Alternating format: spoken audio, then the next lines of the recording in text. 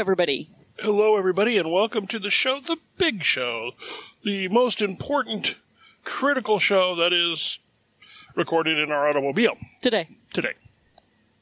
I'm Spice. I'm coughing. He's coughing. I'm Coffee.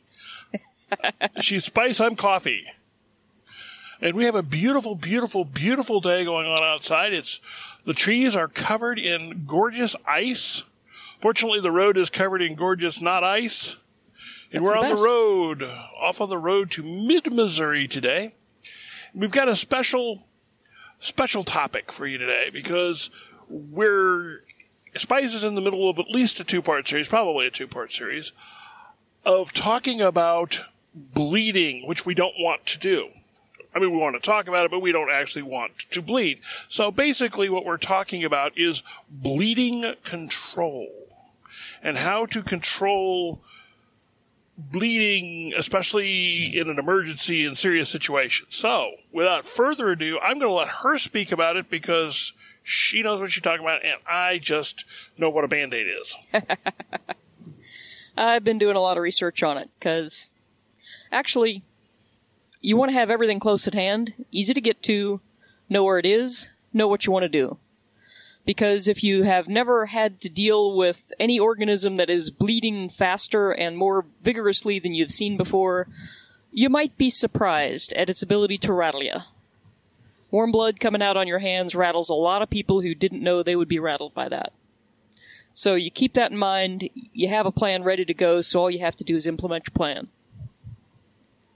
First thing is, sterile gauze and compression is the best across the board for stopping major bleeding.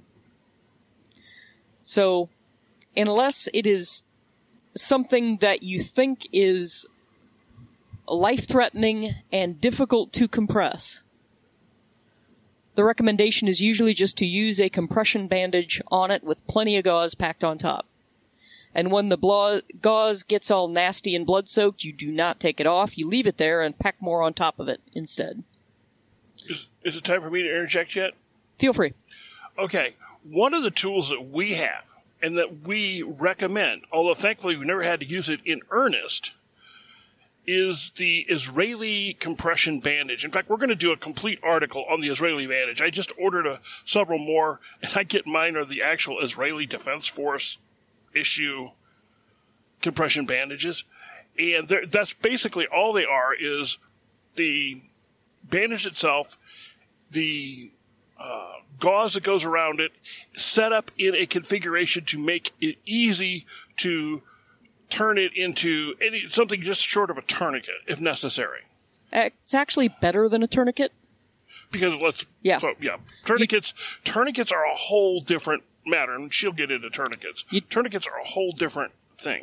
You don't want a tourniquet unless you have to. And if you have to, you really want a tourniquet. Yes. But if you have to, you absolutely do want to do. The problem with the tourniquet is it shuts off all blood flow to the extremity. And extremities survive that pretty well, but they won't survive indefinitely with no blood flow. You'll have some permanent damage. And you also risk nerve damage because of how tight you have to put a tourniquet on to make it work. So tourniquets are a good idea if somebody has, chopped their hand off by being stupid with a chainsaw or something. Yeah, you're going to need a tourniquet on that. Or car wreck. Yeah. Where, that just happens. Yeah. Or somebody shoots you in your femoral artery. Let me tell you a quick story. There was a man once considered to be, considered by Jefferson, ice just fell on us, considered by Jefferson Davis to be the greatest general in the world. A man named Albert Sidney Johnston. He was a Confederate general, and his first big battle was the Battle of Shiloh.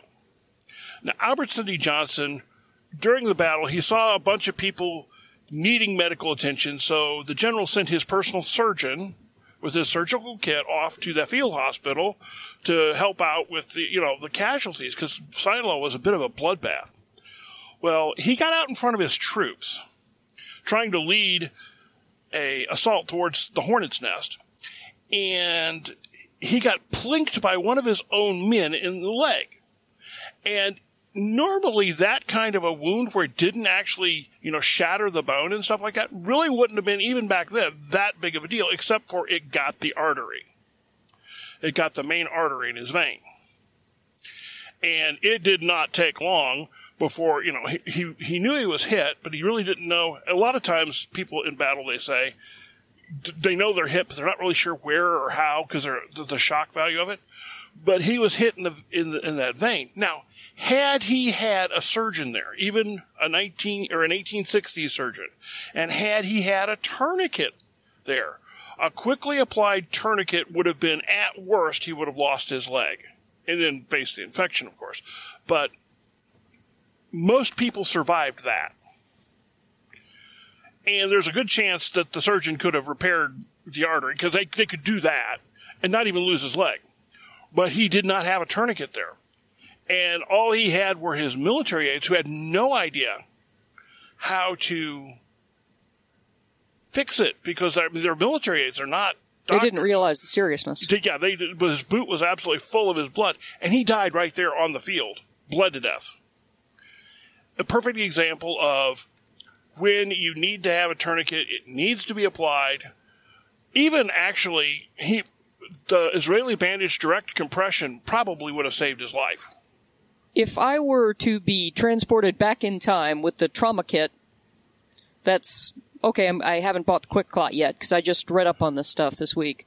It is kind of weird. With the 2 weeks from now, how my car kit's going to be if I'm transported back in time to where Sidney Johnson is hit, and I decide to save his life because he's a Confederate, and that's kind of questionable. Yeah. I'll take his parole. He was all right. I'll take his parole to never fight in this war again, and then I'll save him. There we go. Knowing that guy, he'd probably say, "Let me die." Now, whether you'd save Bedford Forrest, that's a completely different thing. Sorry, Bedford, you're on your own. Sorry, Nathan. You were a great general, but sorry, you're going to croak. Yeah, I'm not using a tourniquet there. I'm using a combination of a clotting aid and an Israeli bandage on that. Which they had neither of. No. They had a tourniquet. But if you think if there's no limb to save, then putting on a tourniquet is going to stop the blood flow, and you might as well go ahead and do it. But that is pretty close to the only time you really want to use a tourniquet. And you really need to know what you're doing to use it. You need to have been trained on a tourniquet. Yeah, although if you haven't been and somebody has lost the leg below the knee and they're bleeding out, feel free to try anyway, because you're not going to do them any real harm at that point, and you might do them good. But if you're using a modern tourniquet that comes in the medical kits, you really actually have to be trained, or you don't even know how to use it. I mean, they're not intuitive, the modern. I mean, once you see how they work, yes, they're not that hard. But they're not just, you take this, you wrap it around, and you're done. It's not that easy. So we've never actually done a tourniquet practice because, well, first of all, I don't really want a tourniquet on me. And we have one in our medical kit, certainly. But, yeah.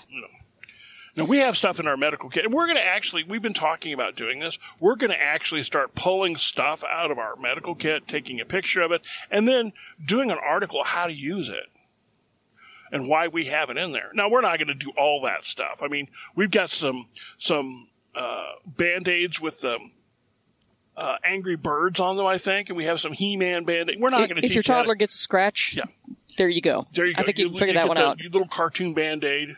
We're not going to go through that. Although you could actually go through that, and a lot of people would learn something about how to properly clean a simple scratch, so to reduce the chances of getting infected. That's a different story, but it's probably different than what most people know. Yeah, we've already got some stuff on that on the website, in fact. It's called debridement. Oh, yes, debridement. Yeah, we have a debridement article. So, yeah, look under debridement. And it's just basically about, how to keep infection away and clean up wounds.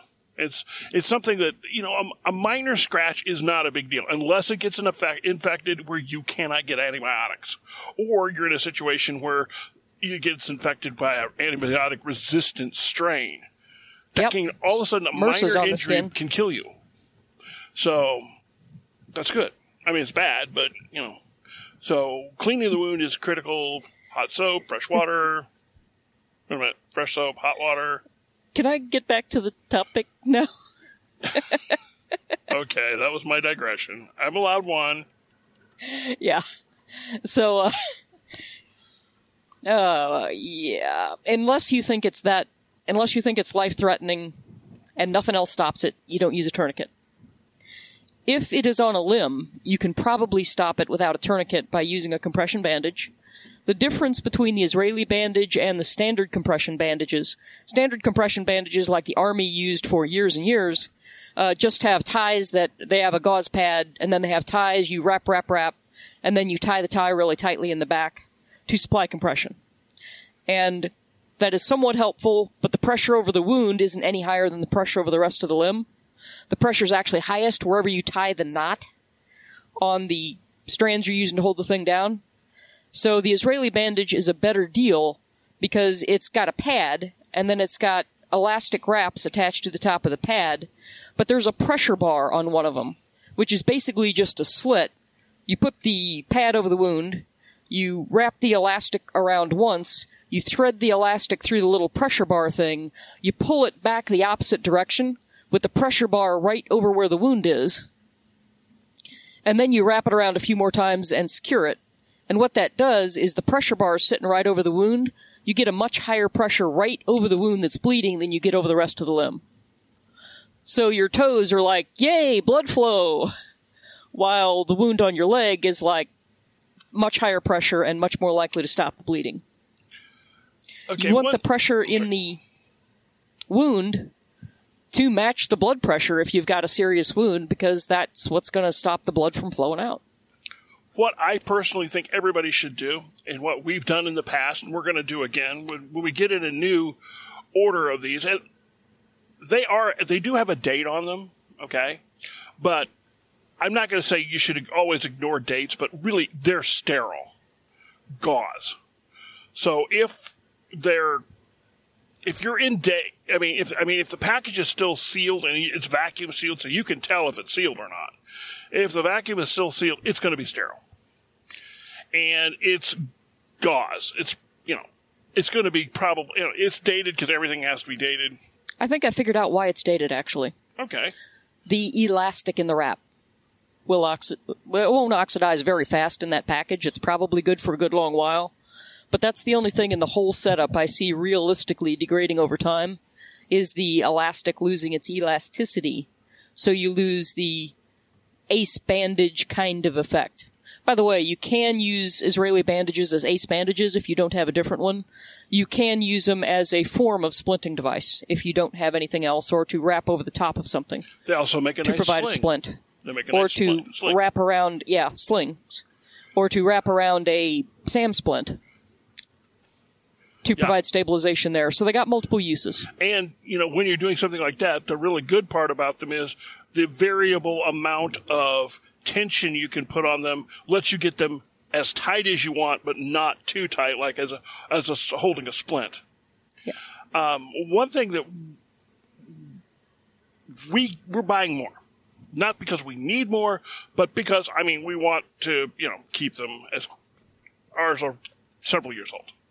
So we're buying more, and I'm going to take one of the old ones when it gets here, and we're going to open it up, and we're going to have everybody in the family, which is just two of us, but if we were a bigger family, I would recommend doing this. Sacrifice one of them so that everybody in the family, stone cold, knows how to put it on a wound.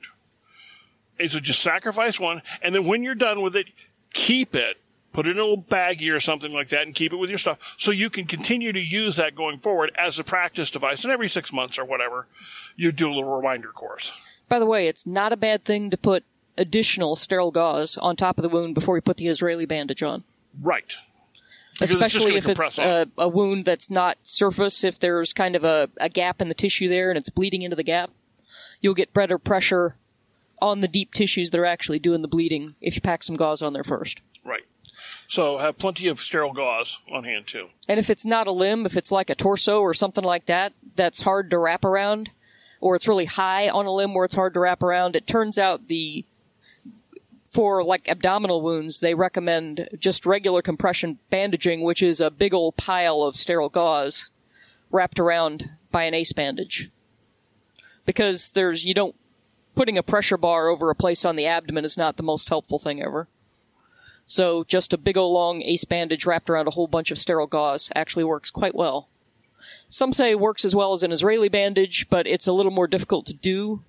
And it's way more difficult to do one-handed, so if you're trying to fix yourself up, the Israeli bandage is much easier. So I like the Israeli bandages, but nothing wrong with big pile of gauze and big old ACE wrap on top of it as an answer either. Okay. The Israeli bandage is better at getting localized pressure over the side of the wound, so if that looks valuable in the kind of wound you got, that's your first choice. The clotting aids are used only when you're worried that the compression alone is not going to be enough to stop the bleeding. You don't use the clotting aids casually, even if you're made out of money. Are there pros and cons to using them? Obviously, the pro is they aid in clotting. But what are some of the cons of the different kinds of clotting aids? Obvious is cost, because the good ones are about $45 a bandage. But if somebody's bleeding out, you don't worry about cost a whole lot. That's just a kind of a prepping concern, how much you put in. There are several types. The older types, I wouldn't recommend any of the older types. So I'm not going to talk about them very much, except to mention one called WoundStat. Because when I first started reading articles on WoundStat, it sounded great. But I noticed they were old, so I checked for refresher articles on WoundStat. And guess what? The Army pulled them after 2 years of use. Because it turns out they were so good at causing clotting, some of the material from them was getting into the bloodstream and causing clotting in the blood vessels later on. Clotting in the lungs, clotting in the heart, that's not good. That is stroke, heart attack, and pulmonary embolism. That's not good. And none of those things are good things. Or just clots in the leg veins and stuff like that. They can travel to the lungs and cause serious problems. They can cause ischemia into the legs. It's not your friend. You don't want your blood vessels clotting. So was too much of a good thing. When the Army quit using them good enough for me, I'm not buying the WoundStat. Guys, that leaves 3 commonly available products on the market and one hard to get kind of product that I ran across when I was doing the research for this guy.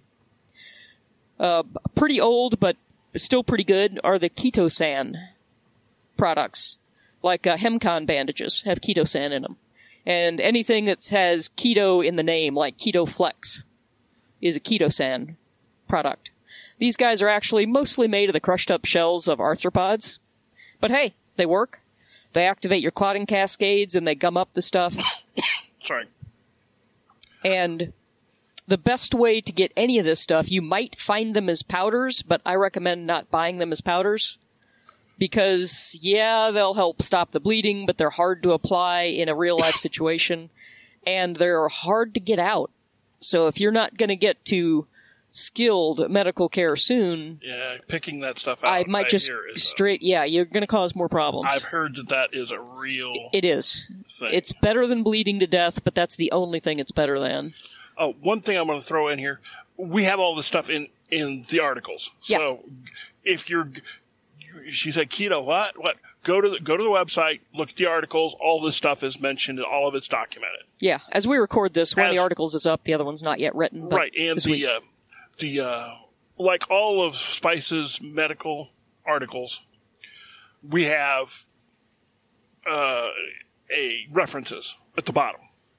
Yeah, so we're not just pulling this out of the air. There's actual references to scientific research and stuff that is at the bottom of the article.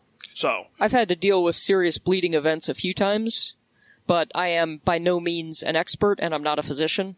So this is coming from the medical research, right? Not from the top of my head. Okay, we got the ketones thing. What else we got? Ketosan. Second, which I would not recommend anymore, is stuff called zeolite, which is a kind of mineral that's been ground up. Yeah, I've heard of that. The problem with zeolite is it does stop bleeding, but the reactions it uses to stop the bleeding are exothermic. That means they generate heat. They get hot. You get burns on your... Some of the way they stop bleeding is by cauterizing from the inside. And that causes a lot of pain. It causes a lot more trouble in healing. Again, it would be better than bleeding to death, but it wouldn't be better than not using it if you could stop bleeding any other way. The old style quick clot bandages before 2012 used that, and some other products used that as well. If it says zeolite, I'd avoid it because there's better out there. And the better is they found a different mineral that has a little bit different mineral composition than zeolite. It's called kaolin. It's a powdered clay product, but it is not nearly as exothermic. It also triggers your own clotting proteins to form a clot, but it's not nearly as exothermic, so it doesn't have the heat problems to nearly the same extent as the zeolite does. The new versions of quick clot bandages, post-2012 quick clot bandages, so basically, they tell me are made with kaolin. Anything you're going to find on the market today through normal sources will be... Yeah. I think they put a 5-year expiration date on these. I'm not sure why it would expire at all, but they do put a 5-year expiration date on them. This is what the Army is now giving out in its individual medical kits and giving out extras to its medics, is gauze impregnated with this stuff. They put it in their IFAK. We're going to do a complete article on our own version of the IFAK, I-F-A-K. Not today. This is not a part of this because we don't actually use IFAKs, but I think we're going to have them in the future.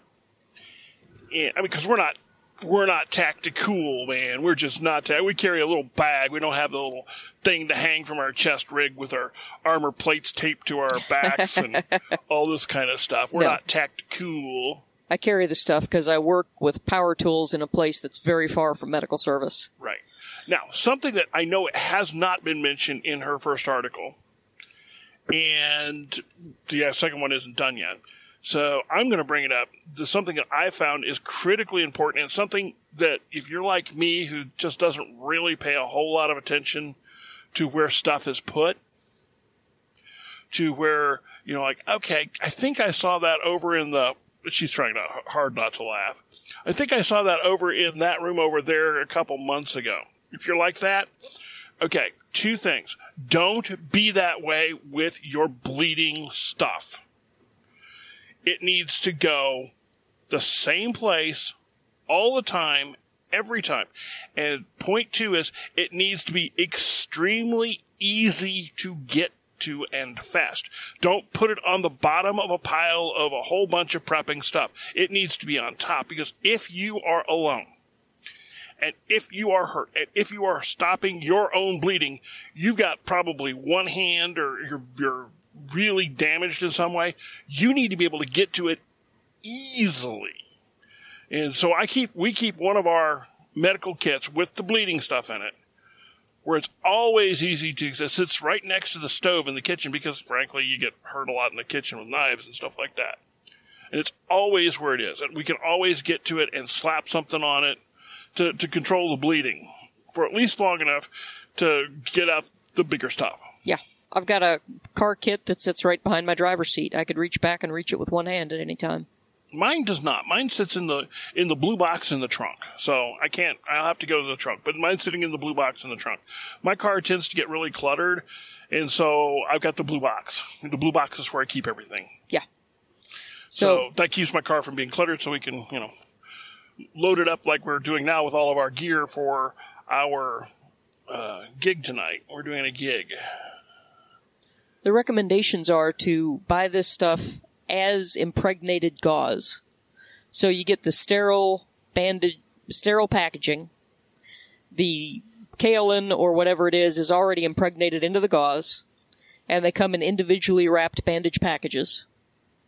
So you just grab a package, you rip it open, you slap the sterile gauze closest to the wound that's got the quick clot on it, you pack more sterile gauze that doesn't have the stuff over top, and then you wrap it up with a compression bandage or an Israeli bandage or whatever you're going to use, and you leave it sit there a good while, because the clotting reactions take a while to get to their highest quality.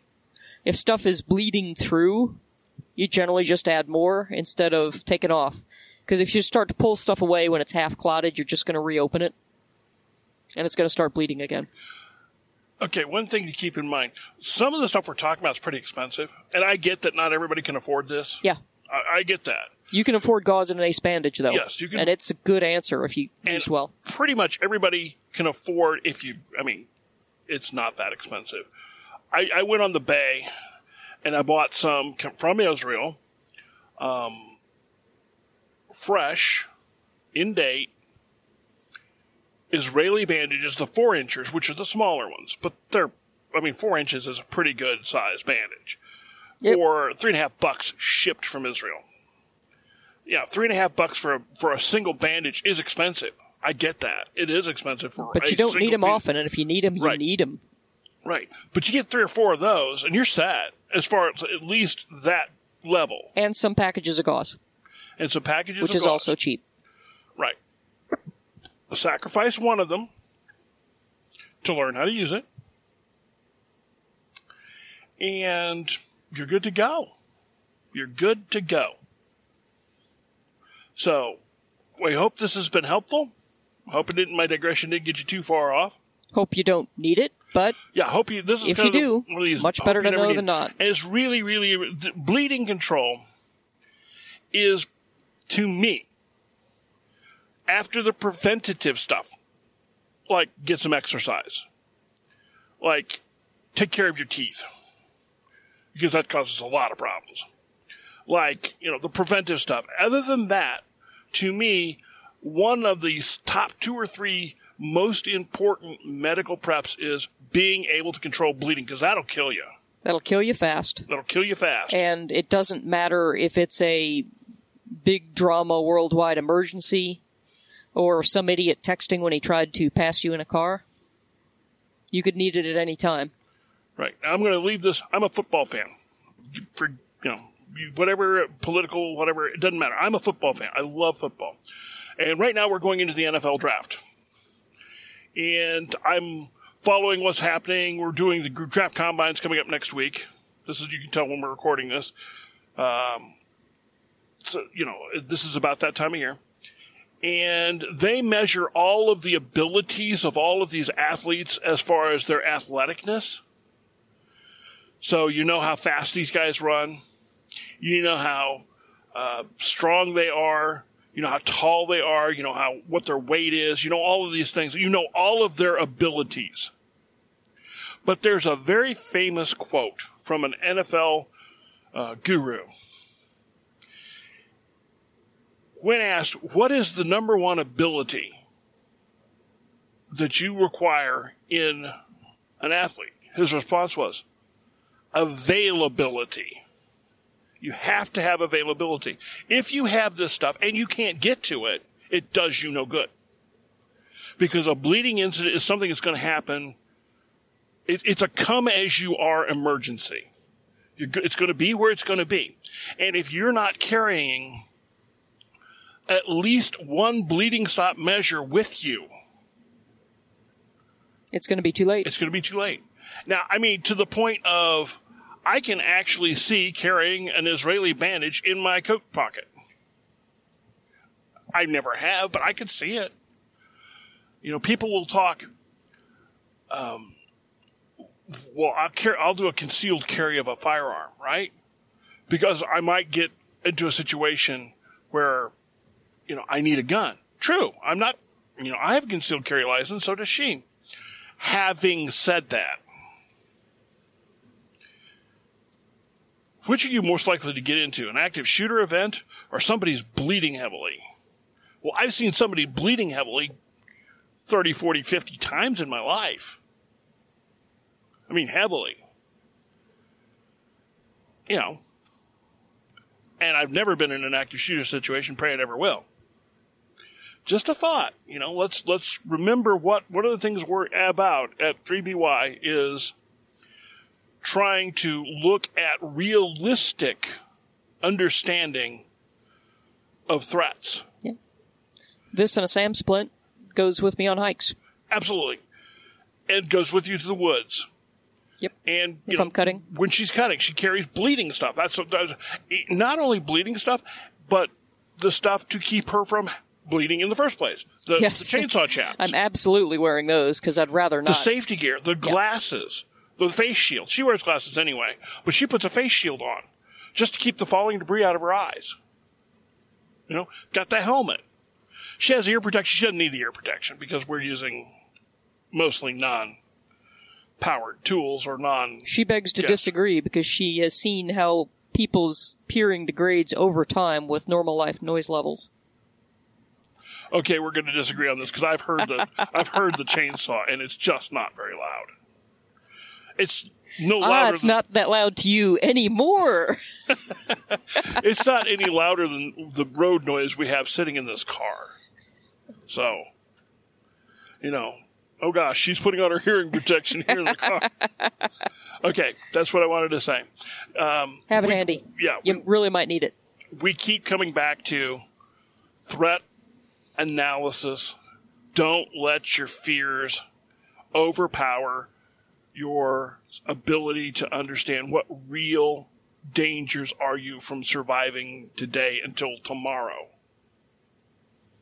Okay? Active shooters are probably not very high on that list. But getting into a car accident, that's something that could happen to any of us at any time. If you've ever wanted to be a superhero, saving somebody's life, that'll make your day. Yes, sir. Or yes, ma'am. I guess it is. Okay, we're gonna stick a fork in this one, and we'll catch you next time. Have a good one.